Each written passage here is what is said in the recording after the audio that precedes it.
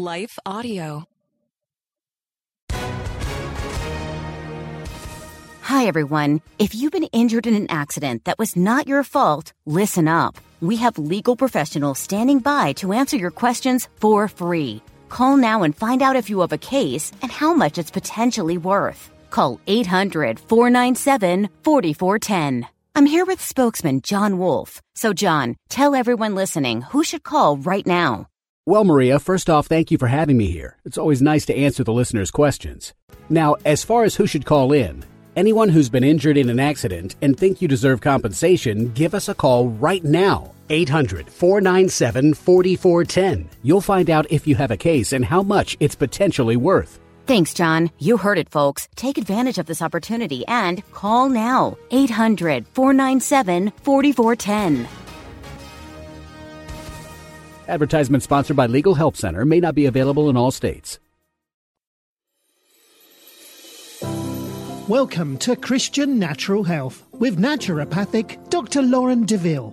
Christian Natural Health is the podcast on how to get and stay healthy, God's way. You'll hear topics on nutrition, exercise, sleep, avoiding toxicity, meditating on scripture, what supplements to take, stress management, defeating anxiety and worry, how to reconcile Eastern medicine approaches with Christianity, and a whole lot more. Now, here's your host, Dr. Lauren. Today I'm going to be continuing on the series of apologetics with the topic genetic mutation. Nearly always bad, not enough time. So let's grant for the moment that somehow the fully functional and the irreducibly complex genetic code necessary for a single eukaryotic or even prokaryotic cell came into existence by happenstance, or by panspermia perhaps, or by an infinite number of parallel universes. Pick your deus ex machina mechanism. Even with a cheat like this, could the evolutionary process take it from there? Spontaneous genetic point mutations, in which one of the 4 DNA base pairs is swapped for another, do occur from time to time at a rate of around 1.1 to 10 to the minus 8 per base pair per generation. That's 1 in 100 million. However, the vast majority of these are either negative or neutral. They're typically neutral if they occur in non-coding segments of DNA, which is not used as blueprints for proteins. We're still not entirely sure what the purpose is of all this non-coding DNA. There was a time when all of it was thought to be junk or leftovers from previous evolutionary steps, but now we know that at least some of it serves a purpose of regulation, saying when a given sequence should or shouldn't be transcribed, where the coding gene begins and ends, binding sites for the transcription mechanism to begin, kind of like the coupling component of a zipper, and things like that. Telomeres, the caps on our chromosomes, now known to be one of the determining factors of biological age, are also part of non-coding DNA. Other segments of it protect the structure of the chromosome so that they can maintain their integrity during cell replication. No doubt more purposes will be understood in time, but I seriously doubt any of it will turn out to be junk. Negative DNA mutations in coding sequences is one of the mechanisms by which cancer occurs. These can either be nonsense or missense mutations. Nonsense mutations are when a point mutation forms what's called a stop codon, where a codon is a set of 3 base pairs forming a word of sorts. Rather than continuing to code for a protein, the stop codon in the middle of the sequence would simply prematurely truncate the protein code entirely. Missense mutations occur when a point mutation switches one codon for another, like turning cat into bat or rat, with an entirely different meaning.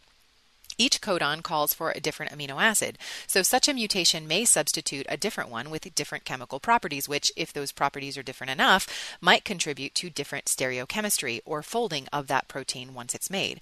The stereochemistry largely determines the protein's function, so it might thus be altered, and nearly always for the worse, though there are redundancies such that multiple codons call for the same amino acids. There are only 20 of them after all. So it's possible the mutation might be silent even in a coding sequence of DNA in this case.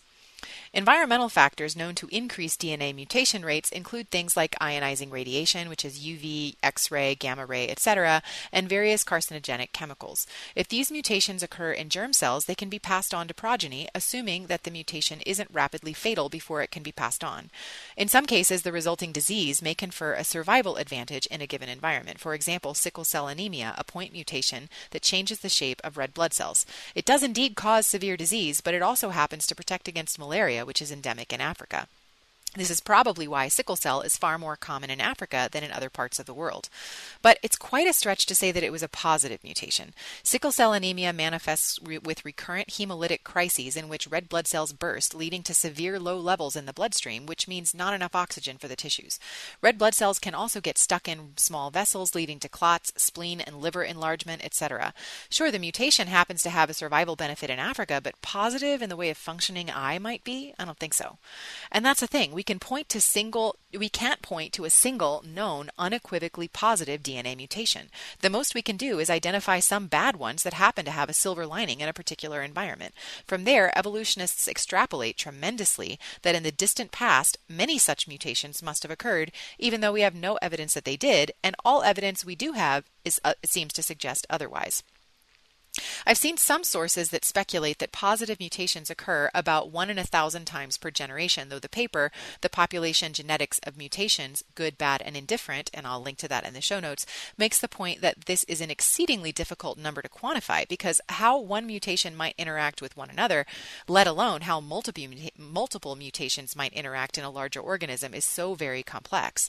Nevertheless, if we go with the 1 in 1,000 number, which seems like as reasonable an estimate as any, since any sort of genetic mutation, and a point mutation anyway, is supposed to occur only 1 in 100 million times per generation, that means a single positive mutation might occur 1 in 100 billion times per generation. Since the Earth is estimated to be 4.54 billion years old, and a generation is usually defined to be 20 years, that's 225 million generations since the dawn of Earth's time by secular calculations.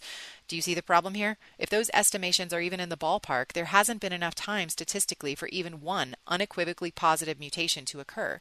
The universe literally doesn't have enough time for evolution to occur unless you introduce multiple universes. And even then, you'd need a near infinite number of them. So thanks for joining me one more time, and I'll see you next week. Thanks for listening to Christian Natural Health. This show is run by you, so please write in with topic and guest suggestions for future shows. For more great content, subscribe to Dr. Lauren's blog at www.drlaurendeville.com or follow her on Facebook or Twitter at Dr. Lauren Deville. If you enjoyed the show, don't forget to share it with your friends and give us a 5-star rating in iTunes. It really helps us to stand out so other people can discover great content as well. Have a great week and God bless you.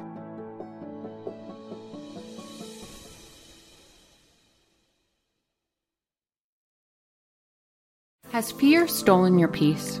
I'm Jennifer Slattery, lead host of the Faith Over Fear podcast, helping you fight your fears and grow your faith. Subscribe at lifeaudio.com.